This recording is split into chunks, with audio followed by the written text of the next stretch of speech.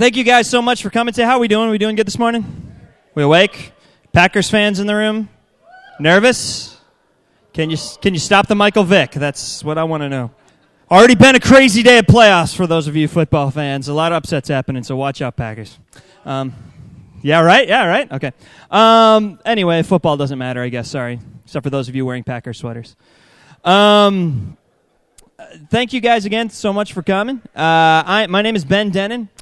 I am the student ministry guy here at Fellowship of Faith. I also do the worship ministry, henceforth while I was singing songs on my guitar. Some of you guys I know very well, probably too well, Barry. And some of you guys may not know me at all, so this is great. Hey, I'm Ben. Get to know you later. Dave was supposed to be gone today, and that's why I'm speaking. I'm not entirely sure what happened. He snuck into the last one, so he just wanted a day off, play hooky, I guess. So anyway, I'm just here to speak with you guys. And what I wanted to share with you guys is something that's been kind of, I've really been wrestling with. Not just me alone, but our entire student ministry team. In case you guys are not aware of Fuse Student Ministries, it's awesome. And I have honestly the greatest youth ministry team on the planet. Great group of volunteers like Debbie Meehan and Barry and the Merwins, who, by the way, they're here today for the first time with their brand new baby sitting there in the back. And so I'm really scared of Michelle. She's a scary person, so I'm not going to embarrass her and bring her up to the middle. But I encourage you, if you've washed your hands afterwards, to go see the baby and say hi to everybody. And you can say hi to the parents, too.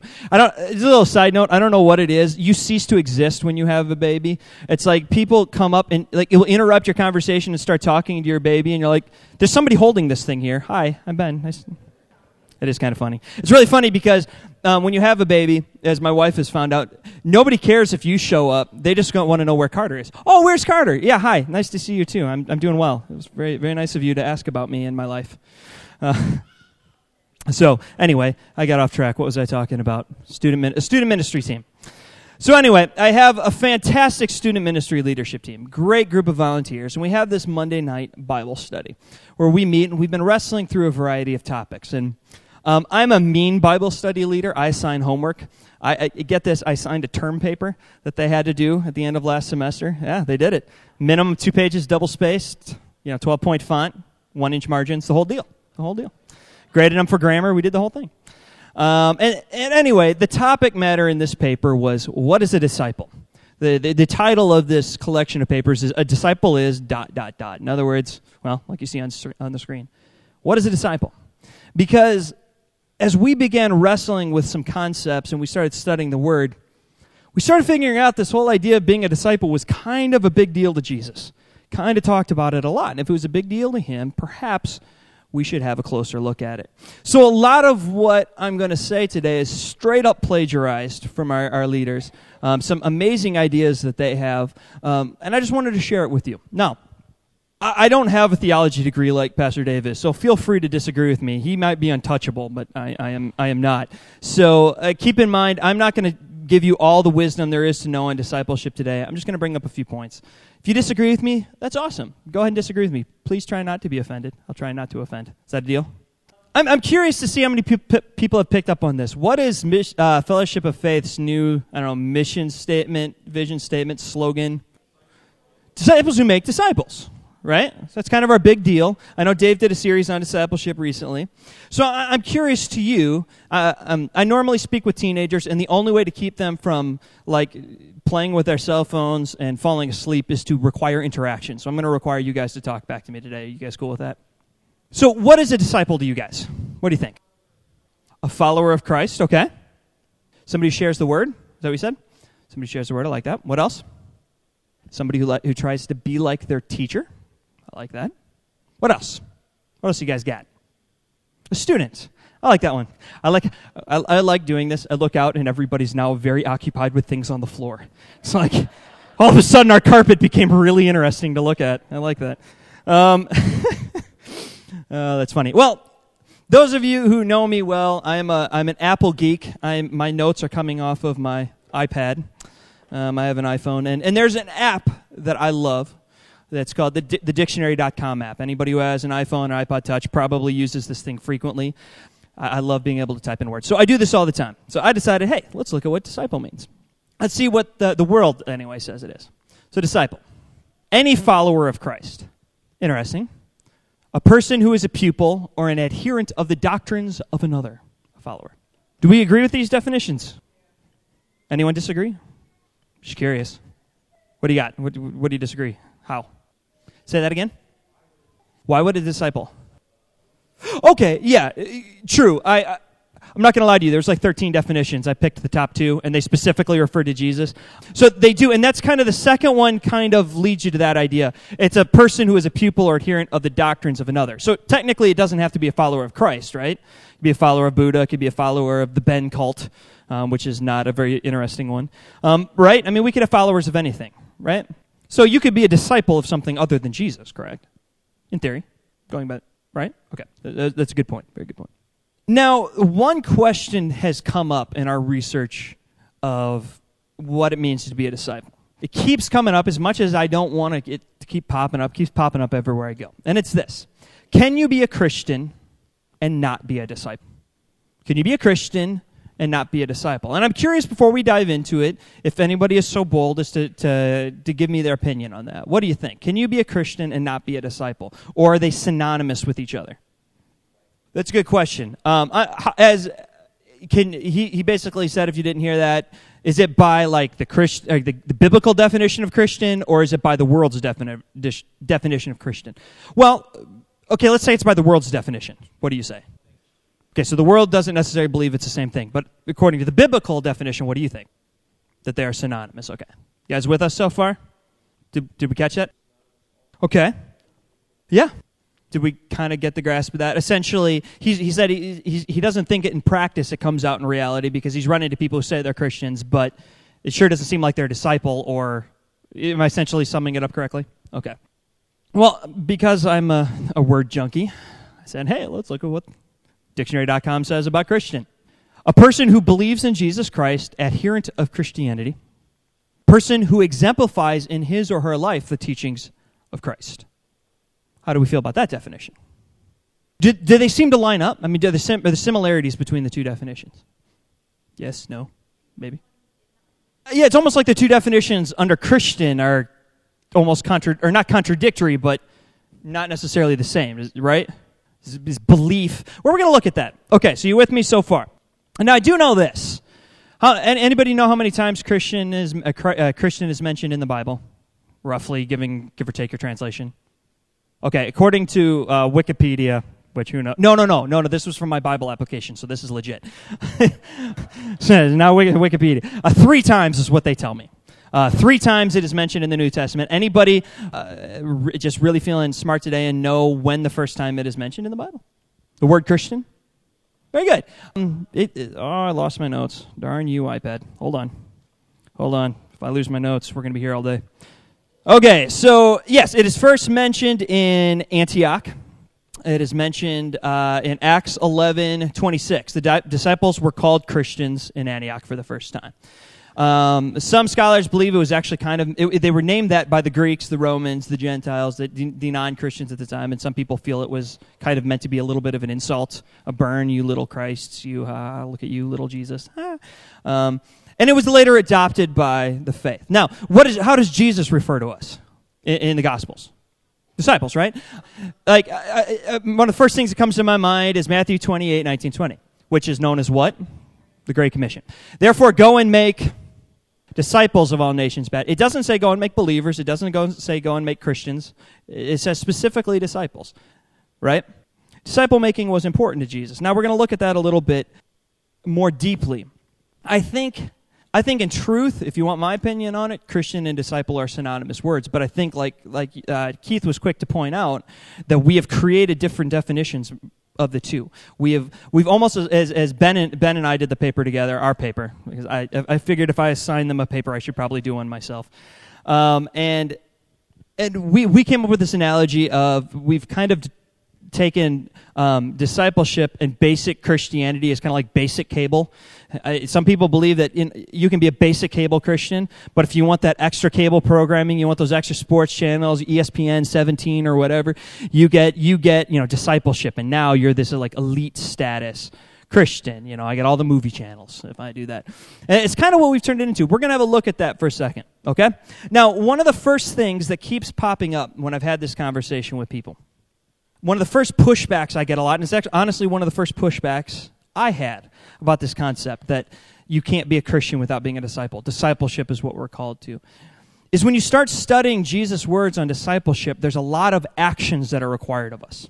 A lot of works. He says things like, you're not a disciple if you are a disciple, you will. I mean, a lot of these kinds of things, which then leads to this mindset that you're telling me that I earn my salvation, that all of a sudden it's works-based. And that makes us nervous, right? Now, first of all, before I dive into the rest of my explanation here, I do want to point this out. I do not believe in works-based salvation. You guys know what I mean by that? Where our actions earn our salvation. I do not believe in that. And some people have started to label me as this crazy guy that's preaching works-based salvation. So in big, bold print, boldly, I want you to understand that I believe it is by grace only that we are saved. Are you with me so far? Those of you who have teenagers in my youth ministry are getting a little nervous right now. Wait, where's this guy going? It's okay. It's okay. I do not believe in that. But I want to look at something. Growing up in the church, it wasn't necessarily expressly taught this to me, but somehow this is what I took out of it. And I know I'm not alone in this. That all you need to be saved is believe and accept, right? Believe that Christ is your Savior. Accept Him as your... believe that He rose from the dead. Accept Him, right? Believe and accept. Which led to an underlying belief that actions don't really matter all that much. That they're kind of very subsequent to believe and accept, right? And I want to have a look at that. I want to have a look at some of these verses. And by the way, I'm going to throw a ton of scripture at you today because I need to prove to you I know what I'm talking about. No, I feel like I've been compiling a lot of these scriptures. We're just going to blow through them. You guys cool with that? Cool? Okay. So believe and accept. Now here's one of the first verses that comes to mind. It's confess and believe, but close enough. That if you confess with your mouth Jesus is Lord and believe in your should be a T there, believe in your heart that God raised Him from the dead, you will be saved. All right, so that's classic. It's about confess and belief. Actions don't seem to be in that verse. But somebody pointed this out to me a while back, something that's kind of groundbreaking to me. What are you confessing? Jesus is Lord. What does that statement mean? Jesus is Lord of what? What does it mean for Him to be Lord? In control, right? I am subservient to my Lord. I do the will of my Lord, right? So if Jesus is Lord, He's not just Lord of the world, He's also Lord of me. If you're confessing that, right? Jesus is Lord of me. So if you follow that logic and Jesus says do actions, then I'm commanded to actions when I make this confess and believe, right? So actions are actually incorporated into this a little bit, right? With me? See how my twisted mind is working? Okay. Feel free, by the way, if you interrupt or if you disagree with me, interrupt me, raise your hand. I'd like to get some discussion going. Okay. So keep going. Now here's another classic one, and this is the ultimate defense for grace-based salvation, and I love this passage. Ephesians 2:8-9, for it is by grace that you have been saved through faith. This is not from yourselves. It is the gift of God, not by works, so that no one can boast. So it's not by works that we are saved, correct? Why is that? So that we can't claim that we earned our salvation. We are wholly dependent on the grace of God for our salvation, correct? Down with that.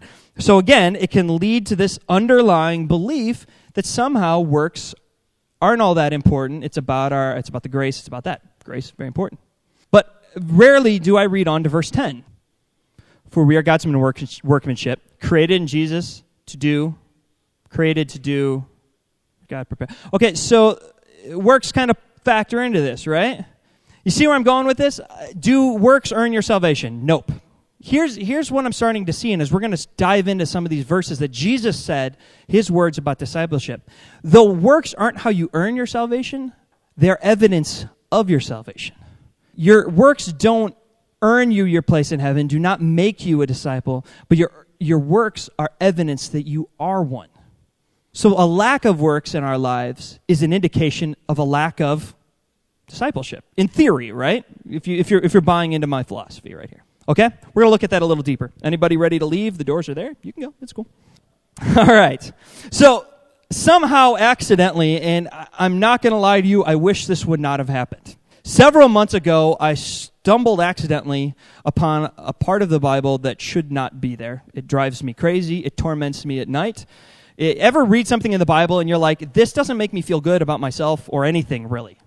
And ever? I mean, when you start reading the Bible and you're willing to admit that maybe this stuff actually applies to me, it gets scary. I actually want you guys to open up this passage because I don't want you to trust my bad typing skills. I want you to actually see it for yourself. It's Luke 14, 26 through 28. And you can read all the stuff in between, but especially 33. So 14, 26 through 28, and 33. I'm going to make you do something I make my teenagers do. When you are done, please hold your Bible above your head so I know that you are done. Thank you. I appreciate that. All right, thank you. You can put them down. Yeah, it is okay. Pretty wild passage, is it not? Does this make anyone feel uncomfortable at all, reading this? Or am I the only? Thank you. And anybody else feel? What is it? What does this talk about needing to hate? Does that sound weird to anybody but me? Now, I was reading for a class recently. I had to read all the Gospels back to back, and I did stumble across in Matthew 10:37 where there's a little clarification on the hate terminology. He goes on to explain that by comparison to our love for Christ, they should be our love for others, ourselves, should all be way below. So I don't think he's necessarily meaning we should start despising everybody, because that seems to contradict the love one another passages. Based on my own understanding, it sure seems like it was more or less, by comparison to me, you should be hate. Your love for me should be so great, it seems like your love for your wife is hate. You following me? So that's kind of how I've interpreted it. Feel free to throw a Bible at me if you disagree. So you see and hear things like anyone who does not carry his cross cannot be my disciple. You cannot be. He's putting some can'ts on there. He's putting some conditions on discipleship that require some sort of action as a result. Am I incorrect in interpreting it this way?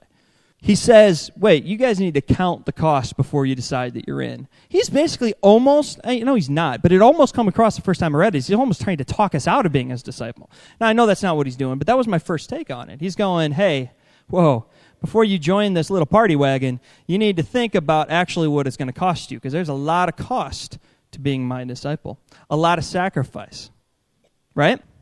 Something struck me. You hear this a lot. It comes up a lot in the Bible, this whole carry your cross and follow me.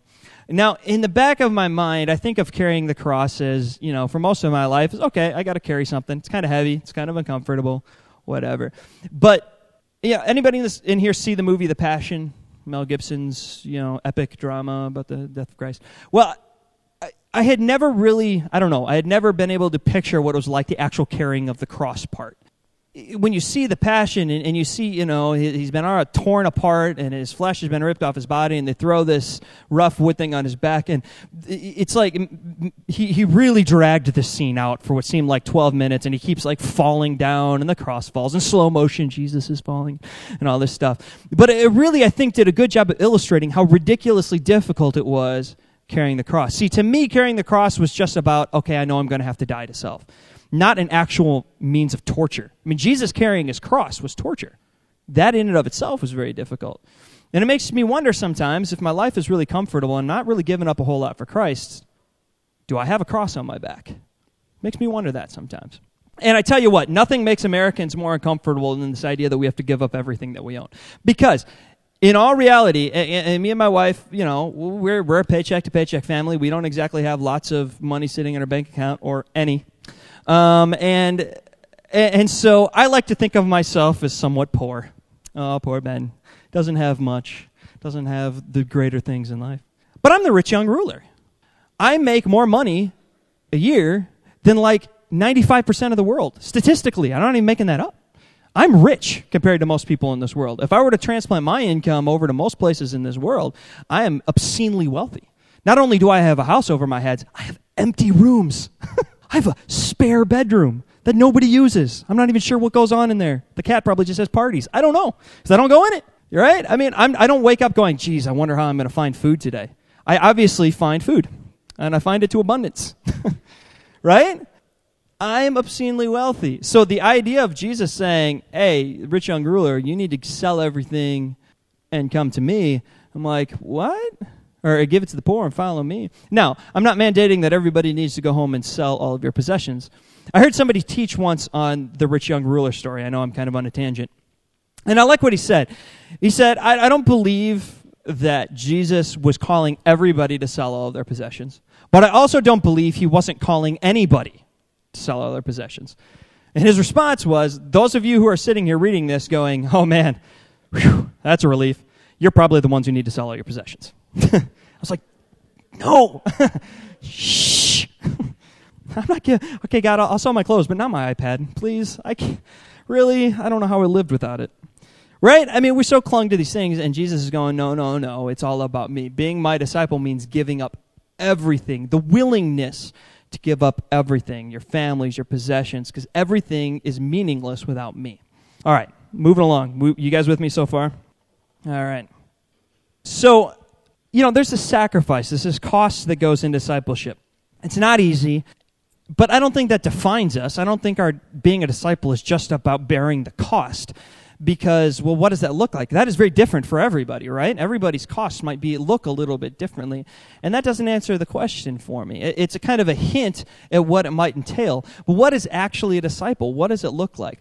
Well, what I'm going to share with you now is just some of the points that came out of our papers. This is by no means a complete look or complete definition of what a disciple looks like. But this seems to be some common themes that we have come across. First thing I would say is a disciple is someone who obeys his commands. It says to the Jews who had believed in him, Jesus said, if you hold to my teachings, you are really my disciples. Then you will know the truth, and the truth will set you free. If you're my disciples, you'll hold to my teachings. I think that has two implied commands in there. One, obey, right? Obey what I do. It says hold to his teachings, though. Doesn't that imply we should probably know what they are? I mean, how can I obey what I don't know, right? I think there's an implication that we should probably, try and get to know him a little better. Study him. For the longest time, I resisted reading the Bible. Because, what do I need to read the Bible for? I got Dave for that. Hey, share with me what I need to know on Sunday mornings, and I'll just regurgitate it on Sunday nights. Now you're really scared if you've left the teenagers with me, right? No, I'm just kidding. I do read the Bible, but to me, it was more of an academic thing. Okay, I'm going to read the Bible so that I can share with others about Christ. But something really has kind of shifted in my thinking in the last 6 months. When you start to study what it means to be a disciple, it means your will kind of dies. You replace it with God's. You pursue the things of Christ.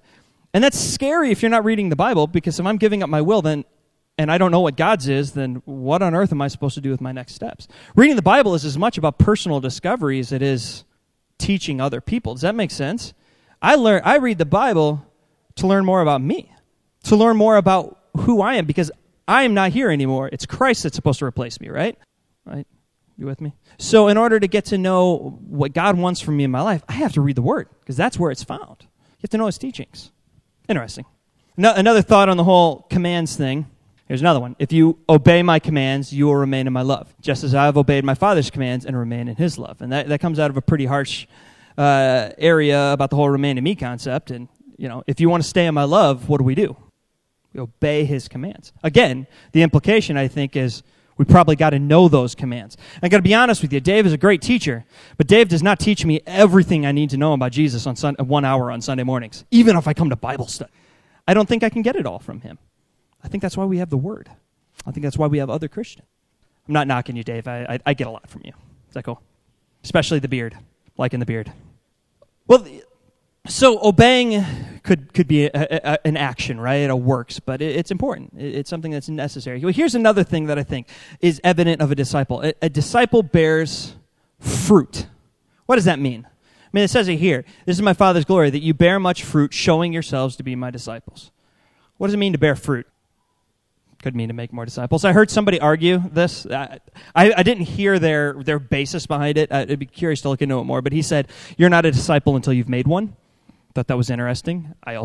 He could be a complete idiot. I don't know. I just heard that. I thought that was kind of cool. What do you think it means to bear fruit? Is it just disciple making? There you go. I mean, we have all those fruits of the Spirit thing. Could it apply to that? Maybe. But in some way, your life should be a reflect. It's kind of like, there's this quote that I absolutely love. I've quoted it a billion times by St. Francis of Assisi. It says, go into all the world and preach the good news, and if you must, use words. And the concept is your life should be a reflection of the gospel, not just your words. And how many of us make our words the reflection of the gospel, and our actions not so much? I mean, that's me a lot of the time. Sure, when I'm here, oh yeah, my actions really reflect it. But ask my wife. Sometimes my actions not so much the fruit of God, right? And Jesus says, whoa, you will show yourself to be my disciple by what you do, not by what you say. There's an action required of us.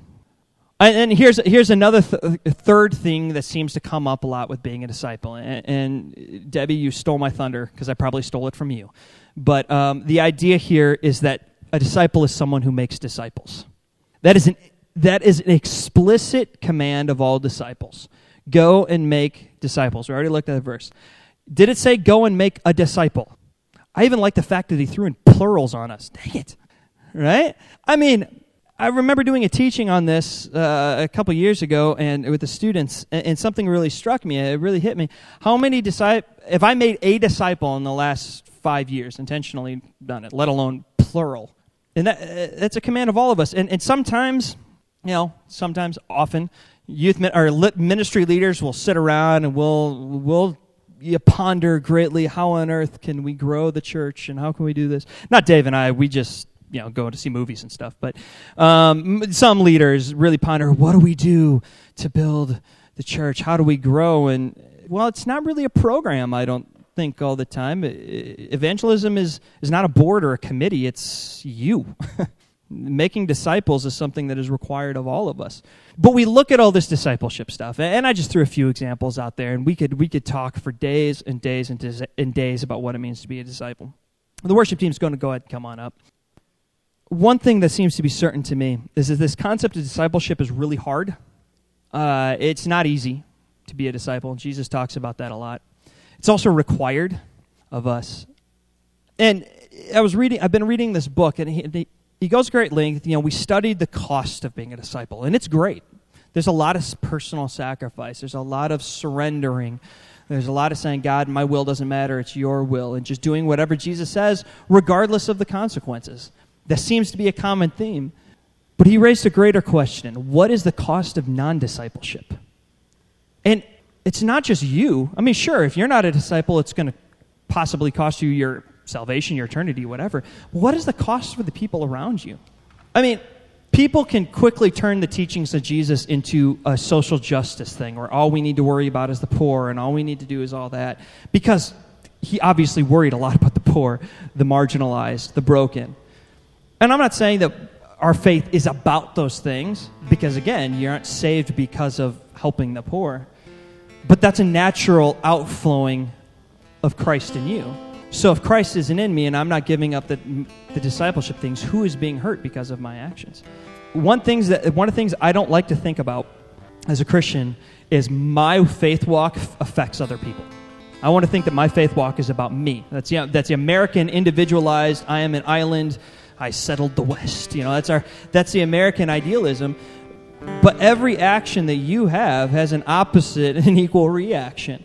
And a cost of a lack of discipleship, all that going and making stuff, if I don't go and make, Jesus doesn't have a backup plan. That's why he called me. That's why he called you. And if I'm not doing the good works that he's called to do to help the marginalized, help the poor, or just learn about him more, what is going to be the cost of that? We wonder why the church in America, statistically, you can disagree with me all you want, but statistically, the church in America is actually failing right now. We are going the wrong way. We're trending down, not up. And this is an alarming thing for student ministry leaders, because students are fleeing the church as quickly as they can. Every year, the statistics get worse. More and more students are leaving the church never to come back. Every year, teenagers, it's getting worse. Now, why does that only scare the youth leaders? I don't know, because who's supposed to be filling up our churches in 3 years, 10 years, 20 years, 30 years? With those teenagers who aren't coming back, statistically. I can show you the statistics later. We should be alarmed by these things. And I think it's because for many of us, and I know I'm talking to myself here, not to you guys, we've abandoned this concept of discipleship. We've turned it into an easily attainable thing, believe and accept, and the cost of non-discipleship erodes the church. If you don't believe me, look at Europe. Look at the empty cathedrals in places in Europe. Now, God's doing some amazing things up there. I'm not denying that. But the church of God can shrink. Will it fail ultimately? Of course not. But can the church of God fail in America? I believe so. Will the light of the church ever extinguish? Absolutely not. But can the light of the church in America extinguish? I think it is extinguishing. We talked this morning about unity, and that's a whole nother topic for a whole nother day, but that is the cost of non-unity is destroying the church in America. Jesus holds us to high standards, and it makes us uncomfortable to read things like, if you don't, you can't, and if you can't, you won't, and all these types of statements. But Jesus put them in there for a very explicit reason, because the cost of not doing them is greater than we can ever know.